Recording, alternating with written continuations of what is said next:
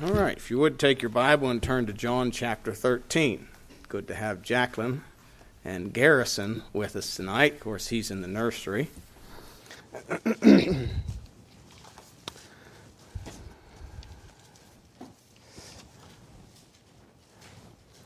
Excuse me. John chapter 13.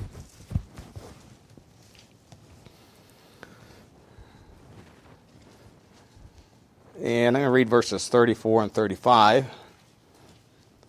The Bible says, "A new commandment I give unto you, that you love one another, as I have loved you, that you also love one another. By this shall all men know that you are my disciples, if you have love one for another." The message is love, mark of discipleship. Let's pray. Heavenly Father, we do thank you again for your love and your mercies to us. Thank you for your love, your great love that you have toward us. And while we were yet sinners, Christ died for us. We pray, Father, as we look into the Word of God tonight, that we'd be encouraged, strengthened, challenged, and helped for your glory, for your honor, and have a better understanding of the godly love. We do pray in Jesus' name. Amen. You know, Jesus told his disciples, of course, he's preparing to go to the cross, and this is his last appearance, you might say, to them, the last instructions he gives them before the cross. It's probably one of the longest portions in the book of John as well, but there's a lot of details recorded here of his last hours with his disciples. And of course, this is where he gives us, he calls it a new commandment, that you love one another as I have loved you. Now in verse 1, it tells us, "Now before the feast of the Passover, Jesus knew that his hour was come that he should depart out of this world unto the Father. Having loved his own which were in the world, he loved them unto the end." The idea of love them to the end means to love to the uttermost, to love completely. And Jesus is telling us here that this is a mark. This is how one of the ways people are going to know that ye are my disciples. Now, a disciple is a follower. He's a adherent. He's one that, the word disciple is similar to the word discipline, which implies discipline, someone that's disciplined himself. He's an imitator, one who follows closely. And this is the kind of love that God desires in his people. The world's, we have a very perverted view of what love is in our world today. It's more about getting than giving. The word agape is used in the Bible. It's the strongest word it's used to describe the love of God. It really has the idea of giving, benevolence. It's not getting, it's giving. And that would really describe the Lord Jesus Christ. He gave himself. Love is defined in Romans chapter 13. We'll be looking at again some various scriptures tonight. Romans 13 and verses 8 through 10, where the Bible says, "Owe no man anything but to love one another. For he that loveth another hath fulfilled the law." Now, we often think of the law as something that's rigid and unforgiving. And yet Jesus said, if you love one another, you have fulfilled the law. The law is God's standard of holiness. It's a measurement of righteousness, if you will. And then he goes on and kind of explains this. "For this, thou shalt not commit adultery, thou shalt not kill, not steal, thou shalt not bear false witness, thou shalt not covet. There be any other commandment, it is briefly comprehended in this saying, namely, thou shalt love thy neighbor as thyself. Love worketh no ill to his neighbor, therefore love is the fulfilling of the law." In the Old Testament, in Psalm 85:10, the Bible says, "Mercy and truth are met together. Righteousness and peace have kissed each other." If you don't have holiness or righteousness, you do not have biblical love. Because it's what defines it. It is the definer of what true love is. We often say John was the apostle of what? Love. Do you know what he also was a champion for? That he used, the word he used over and over and over again. Truth. Truth.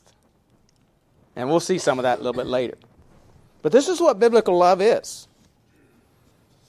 Of course, Jesus, there was a lawyer asked him what was the greatest commandment in Matthew chapter 22 in verses 36 to 40. And again, this is really, just kind of the same idea as what we've just read in Romans 13. Matthew 22, 36 to 40, it says, Master, which is the great commandment in the law? And Jesus said unto him, Thou shalt love the Lord thy God with all thy heart, with all thy soul, and with all thy mind. God is to have first love. First love. Remember John, writing under inspiration to the church at Ephesus, says what he critiqued them for or correct them for. Thou hast left thy first love. A church that's left its first love really doesn't have Christ as its head anymore. It's not what is really directing the church or who is directing the church. It becomes man-centered. But that's the great commandment. Then he said the second is like unto it. Thou shalt love thy neighbor as thyself. On these two commandments hang all the law and the prophets.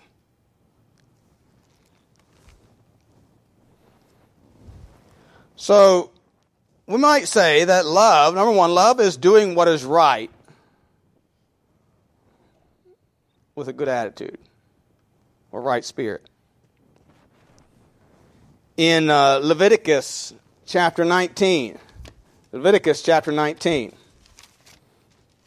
often don't think of these Old Testament books as having to do with love and mercy and all that, but it's all there. Leviticus 19, verse 15. Ye shall do no unrighteousness in judgment. Thou shalt not respect the person of the poor. Love doesn't show respect. Nor honor the person of the mighty. But in righteousness shalt thou judge thy neighbor. Thou shalt not go up and down as a talebearer. This is really false witness among thy people. Neither shalt thou stand against the blood of thy neighbor. I am the Lord. Thou shalt not hate thy brother in thine heart. Thou shalt in any wise rebuke thy neighbor and not suffer sin upon him. So if you really love your neighbor and he's living in sin, you're going to try and correct him. That's what it's saying. Thou shalt not avenge, nor bear a grudge against any children of thy people, but thou shalt love thy neighbor as thyself. I am the Lord. So again, God's saying here to us that this is the kind of love that I give, and this is what you ought to do. Just as Jesus gave the disciples in John chapter 13. We see here in the Old Testament. Doing right. In Ephesians 4, and talking to pastors and addressing issues in the churches or things concerning the church, he talks about he gave some apostles, some prophets, some pastors and evangelists, some pastors and teachers. And then he says, here's the purpose. For the perfecting of the saints, for the work of the ministry, Ephesians 4:12, for the edifying of the body of Christ, till we all come in the unity of the faith and the knowledge of the Son of God, unto a perfect man, unto the measure of the stature of the fullness of Christ, that we henceforth be no more children, tossed to and fro, and carried about with every wind of doctrine by the sleight of men and cunning craftiness, whereby they lie in wait to deceive. But, speaking the truth, in love, may grow up into him in all things, which is the head, even Christ. Now, if a pastor only gives you the positive things of the Bible, all positive, and no negatives, No warnings. Know the warnings of Scripture.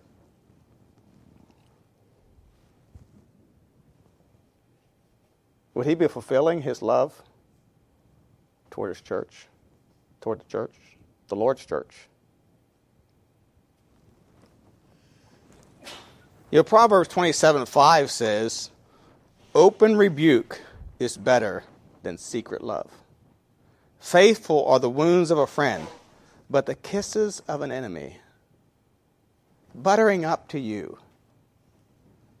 Be all smiles and just butter up to you and be gushy and all that sort of stuff. Like the TV evangelists. The kisses of an enemy are deceitful.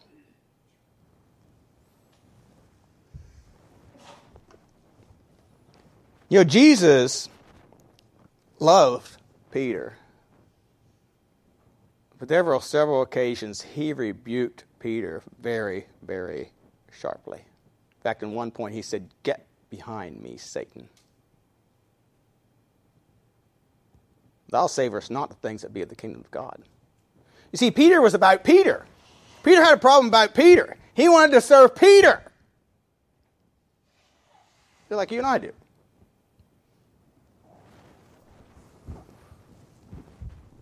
He wasn't interested in sacrifice of his Savior. You know, if we love someone, we'll give them not what they want, but what they need. You don't give children what they want. You provide what they need. A child that gets everything they want will turn out to be a monster. David Sorensen, and he has a book titled How to Have a Heavenly Marriage, said, marriage is not built on romantic feelings, but on righteousness, doing what is right. Now, those romantic feelings are very helpful in a marriage, but they will not sustain a marriage in trials. Doing what is right will.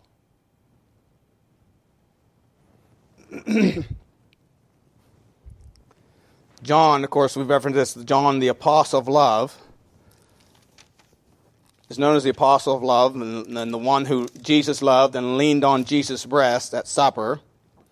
But he's also a champion or the apostle of truth.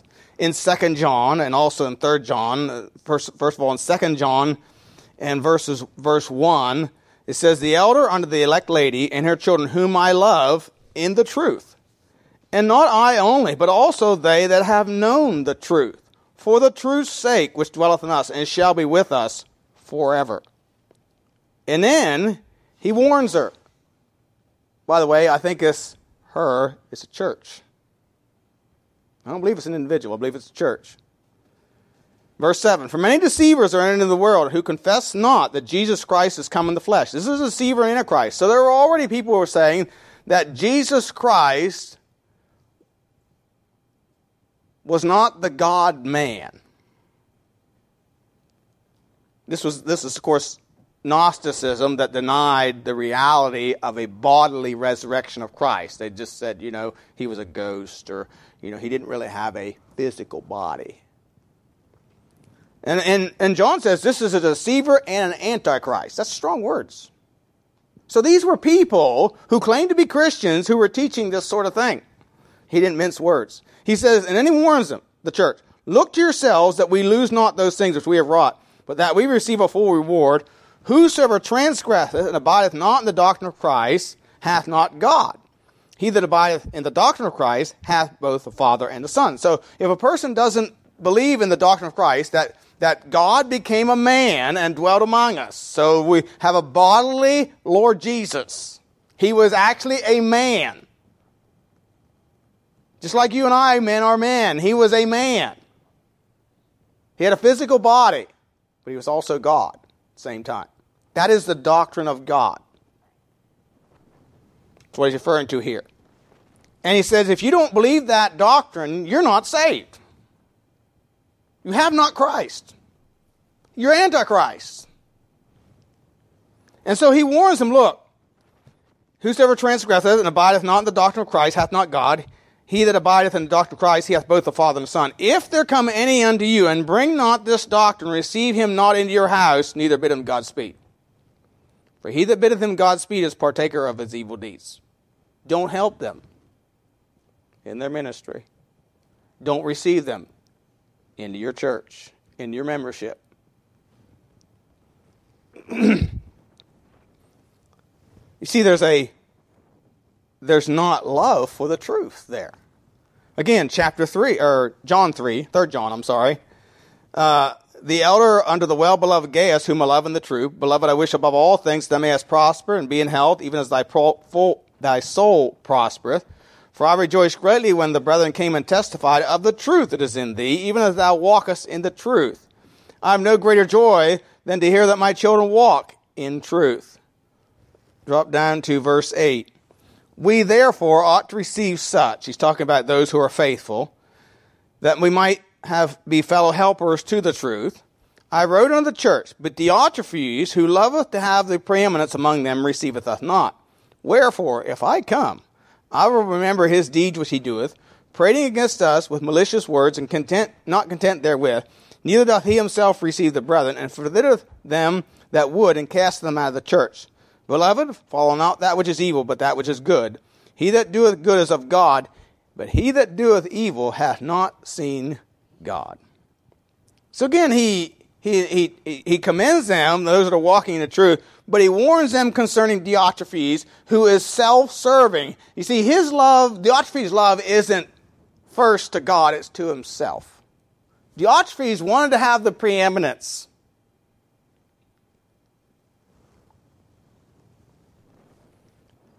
He was self-serving. And so love is doing what is right. Secondly, love is unconditional. In John chapter 13, verse 1, where the Lord said, having loved his own which were in the world, he loved them to the end.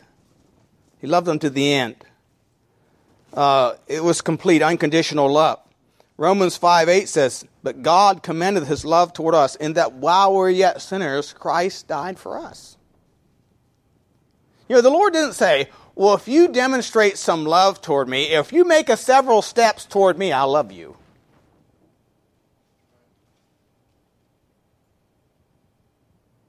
If you improve your life a little bit, I'll love you. But until you get better, no. He said, I love you just the way you are. Now, that does not mean he approves of the way you are. You know, there's a difference between love and approval. They're not the same.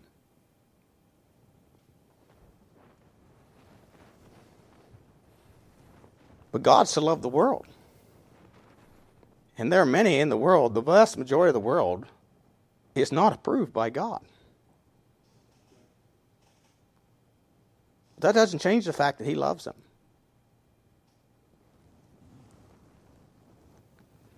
You know, God doesn't love us because we are good or because we may help him or improve him. He doesn't need us. He's perfect. He is the I am, the self-sufficient one. He's perfect without us. You see, his love is unconditional.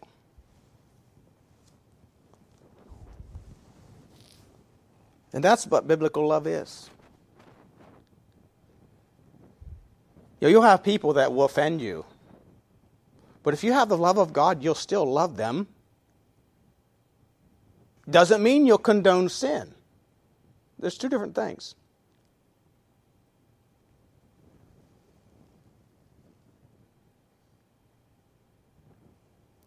Love also, a biblical love requires demonstration. In 1 John chapter 4 and verse 9, 1 John 4 and verse 9, the Bible says, in this was manifested the love of God toward us, because that God sent his only begotten Son into the world that we might live through him.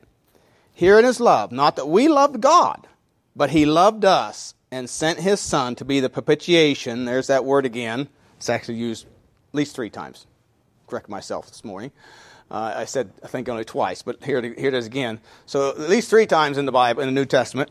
But he sent his Son to be the propitiation for our sins.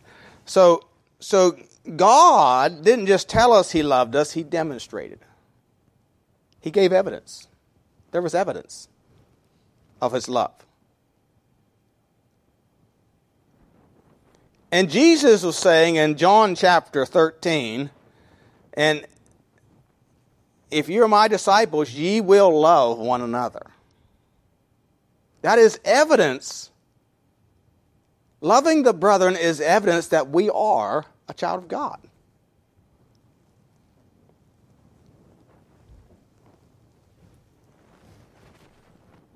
Look at chapter 3 here of 1 John, verse 16. Again, hereby perceive we the love of God, because he laid down his life for us, and we ought to lay down our lives for the brethren.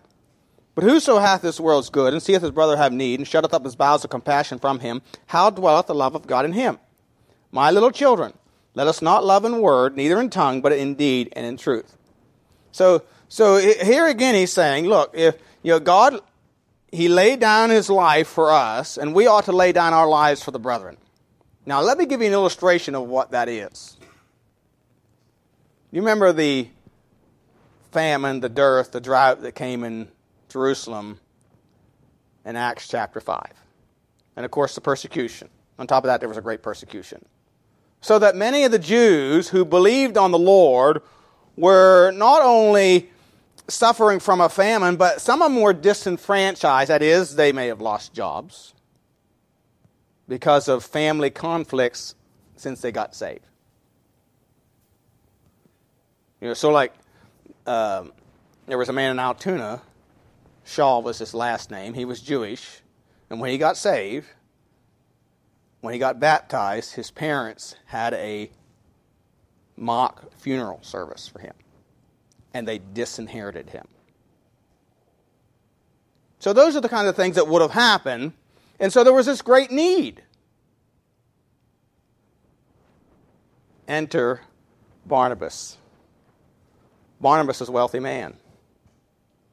God's called him to pastor. He has land. He doesn't need land. He had this world's goods. Not only was he a godly man, he had this world's goods, which the call of God in his life is going to take him from that. He's going to actually be one to go to Antioch. And then with Paul on missionary journeys, what's he going to do with land? And he sees his brethren have needs, so he sells it. He sells it. And brings the money and lays it at the apostles' feet, so that the church could distribute it to people with that need. That's what this is about. That was a demonstration that Barnabas genuinely loved the brethren. He gave evidence of it. You demonstrate your love for the brethren when you give to those who have need. Your missionaries have need. And you have demonstrated your love for brethren to rise up to help meet those needs.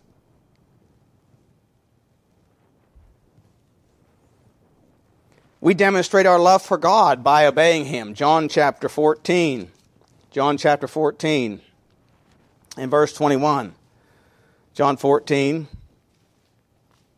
and verse 21 says, And he that hath my commandments and keepeth them, he it is that loveth me. And he that loveth me shall be loved of my Father, and I will love him, and will manifest myself unto him. Judas saith unto him, not Iscariot, Lord, how is it that thou wilt manifest thyself unto us and not unto the world? Jesus answered and said unto him, If a man love me, he will keep my words, and my Father will love him, and we will come unto him and make our abode with him. He that loveth me not keepeth not my sayings, and the word which he hears is not mine, but the Father's which sent me. You see, if you have a genuine love for God, you're going to have a desire to keep his commandments. And when you have a desire to keep his commandments, you know what? The Bible begins to open up to you. If you don't want to obey the Word of God, the Bible is going to be a closed book to you. Because you're not willing to receive it. Because when you open your heart up to the Word of God,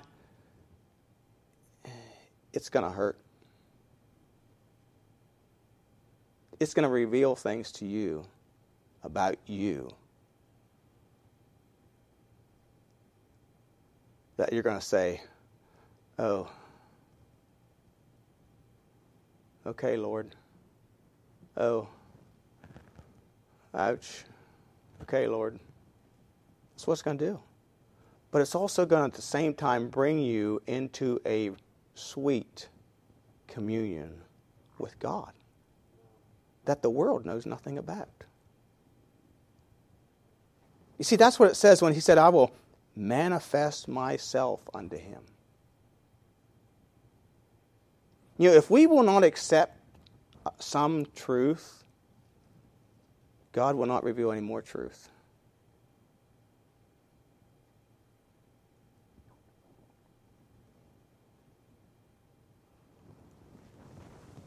But when we receive truth and obey it, God reveals more truth. He reveals more truth.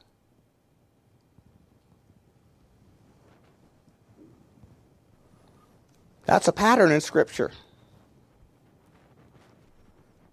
The Ethiopian eunuch, he received the truth, and he was willing to be baptized because he embraced the truth. And the Bible says he went on his way rejoicing. And historians tell us that he went to Ethiopia and he started a church. Really, Philip authorized him through his baptism to go and start a church in Ethiopia.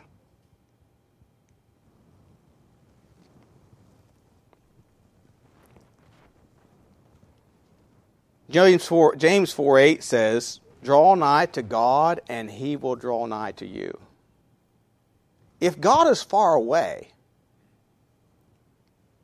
remember, he doesn't change. He hasn't moved.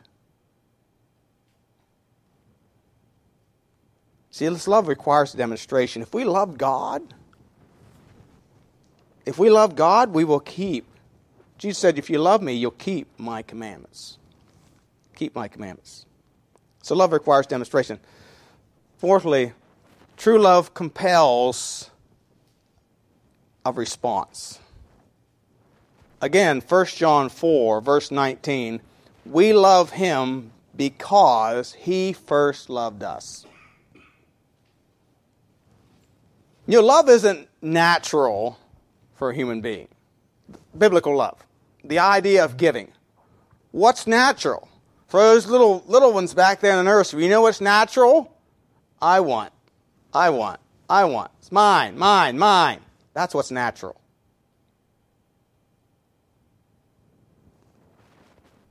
Biblical love of giving is not natural. It has to be taught.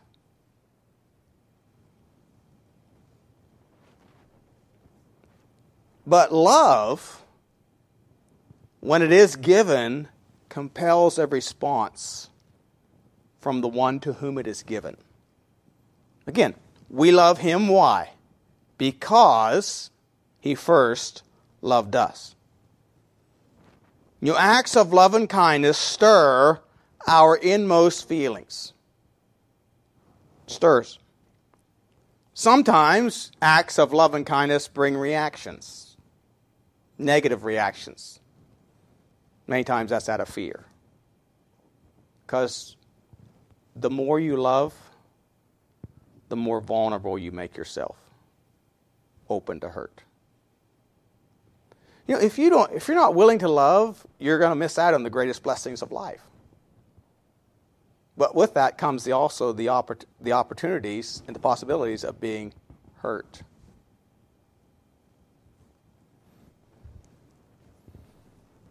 You know, I was looking through the pastoral theology course, and I got a couple books to read with it. And one of the writers said, you know, being a pastor requires a great measure of love, but it also opens one up to the greatest of hurts. It does. But you have to determine which one are you going to focus on? Jesus was hurt beyond measure for us. And he loved beyond measure.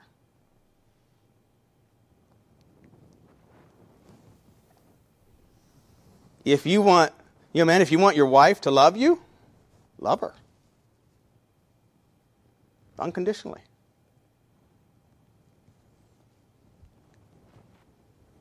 Without criticism, coercion, manipulation, those create fear. That's why people react because of that. I remember I was in a church where a pastor railed and threatened his people for something one man did. And instead of going and talking directly to the one man, he railed on the whole church. Do you know what that did?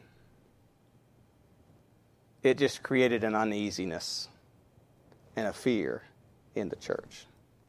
Instead of lovingly going to this man and saying, look, what you're doing is wrong, and you need to correct it, or we will have to take action.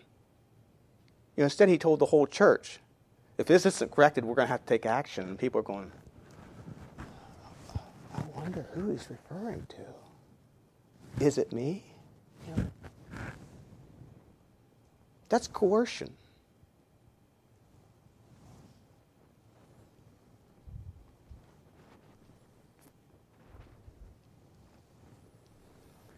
Look at 2 Corinthians chapter 5, verse 14 and 15. 2 Corinthians chapter 5, verses 14 to 15. Paul said, for the love of Christ constraineth us. In other words, that word constrain means it compels us. It's like a driving force. So the love of Christ is the driving force behind me. Because we thus judge that if one died for all, then we're all dead.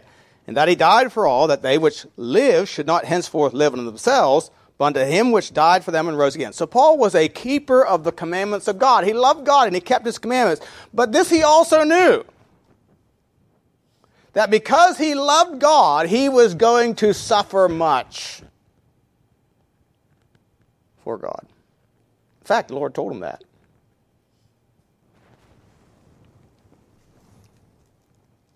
In Acts chapter 9.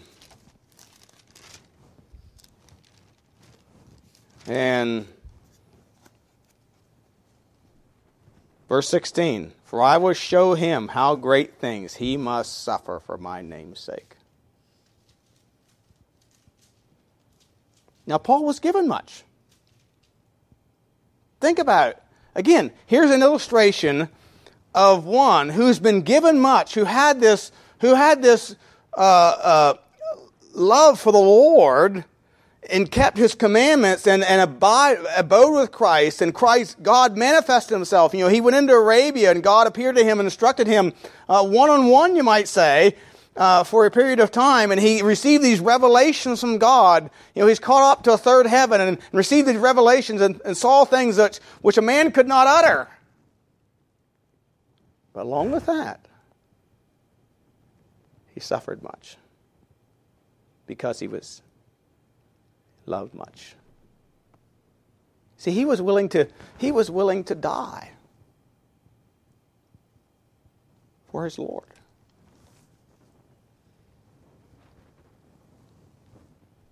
So love compels a responsive action. And then number 5. Love is pure. Again, John 13:1. Now before the feast of the Passover, and Jesus knew that his hour was come, that he should depart out of this world unto the Father.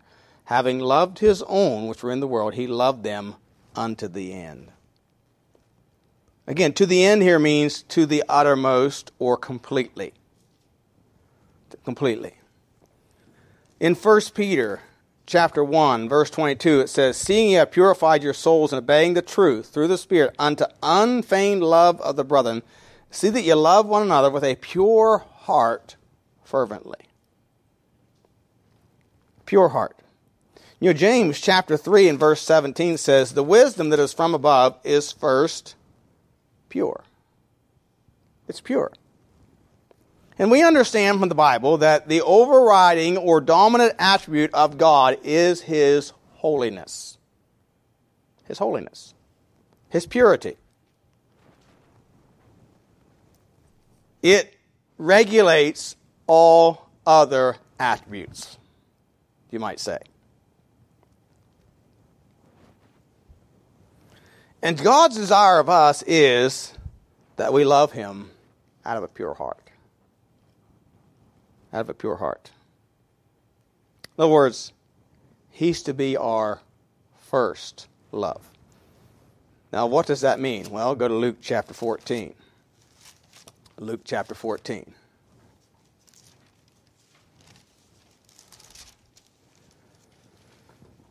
Verse 25. And there went great multitudes with him, and he turned and said unto them. Now, I have to say, to me, this isn't the best way to win friends and influence people. Think about what he's saying to them. So there's a multitude follow him. He turns around and says, If any man come to me and hate not his father and mother and wife and children and brethren and sisters, yea, and his own life also, he cannot be my disciple. That's a hard saying. In other words, if you're not willing to lay aside earthly ties for the truth, your love for God isn't first. It's not first.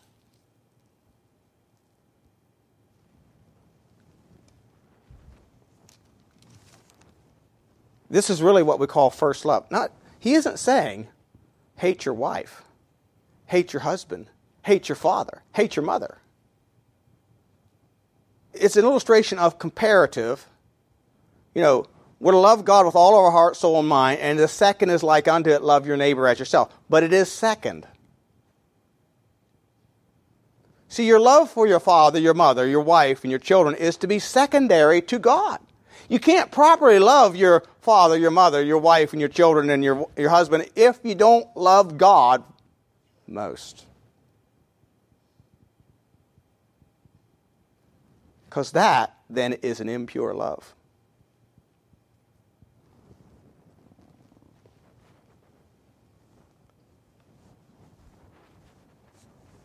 We must be willing to examine, judge others biblically.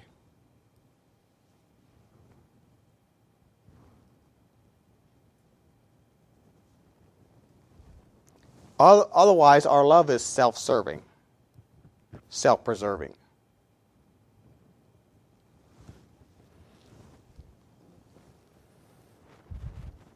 We have to be willing to surrender all those relationships to God. This is what's wrong with the contemporary church. See, what's most important is, what do the people want? What about my friends?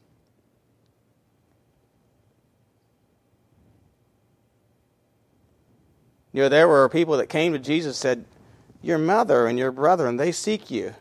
And he looked around and said, these are my mother, my brethren, and my sisters. The ones that follow me.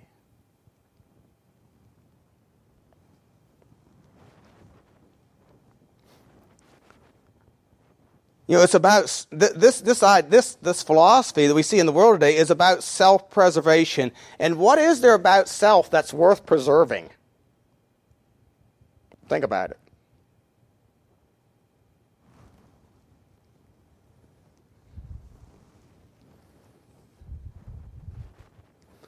The Lord was willing to risk relationships with his disciples on many occasions. You remember in John chapter 6, he said, except you eat of my flesh and drink of my blood, you have no life in you. And the Bible says that many of the disciples went away and walked with him no more. And he said to the 12, will you also go away? And Peter said, to whom shall we go? Thou hast the words of eternal life.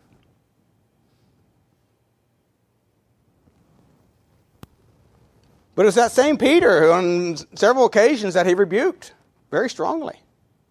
You know, there was always that chance. There's always that chance that Peter said, all right, that's enough of this. I'm out of here.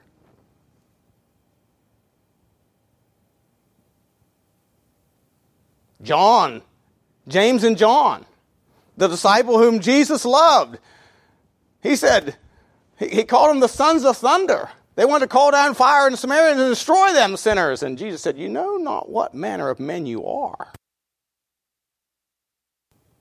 In other words, you're acting like devils. That's not godly.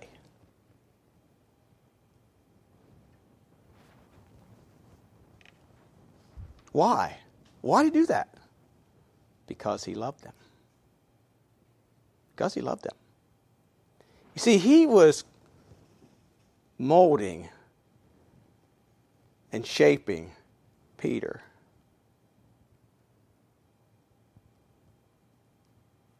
Preparing him to be the man that he desired him to be. Of course, he became the pastor, second pastor of the First Baptist Church at Jerusalem. He was molding all these disciples, followers, to be followers of him, to teach what he taught. He loved them. You see, love without truth is not love. Many verses in the Old Testament, I just looked up a few. Psalm 86:15 says, but thou, O Lord, art a God full of compassion and gracious, long-suffering and plenteous in mercy. That word mercy there is defined as kindness. But along with that is and truth. And truth. Psalm 89:14. Justice and judgment are the habitation of thy throne. Mercy and truth shall go before thy face. Psalm 93:8-3. He hath remembered his mercy and his truth toward the house of Israel. All the ends of the earth have seen the salvation of God. When God was merciful to Israel, he never set aside the truth for their sake. To set aside the truth for their sake would be damning to them.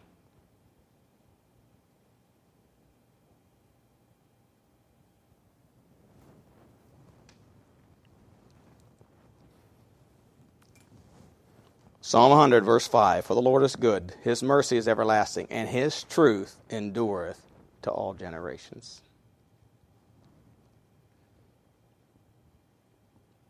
The sad thing is, the premise of most churches is, what do the people want? So really, is Christ the head? You know, he's to be the head of the body, the church.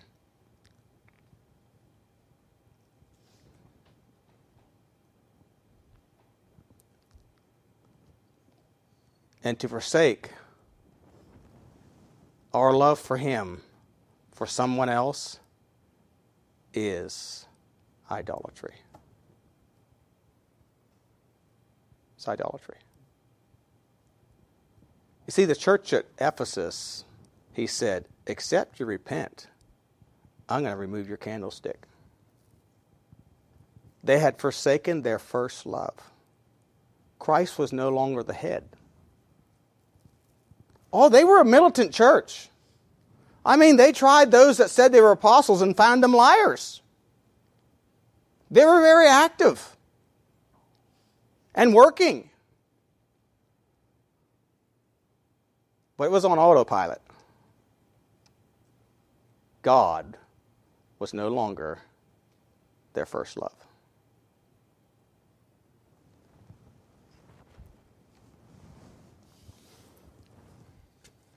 So,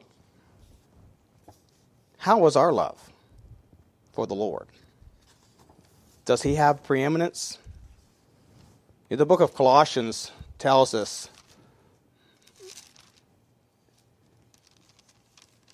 in chapter 1 and verse 18. And he is the head of the body, the church, who is the beginning, the firstborn from the dead, that in all things he might have the preeminence. For it pleased the Father that in him should all the fullness dwell. Now when it says that in him all the fullness dwells, all you want to know about God is manifested in the person of Jesus Christ. He's the I am of the Old Testament. He's a Jehovah-Jireh that appeared to Abraham. He was the angel Lord that wrestled with Jacob. He was the angel of the Lord that appeared to Gideon, to Joshua. He's the captain of the Lord of hosts. And all that we want to know about God is revealed to us in the person of Jesus Christ. And he is to have preeminence. Is he preeminent in your life?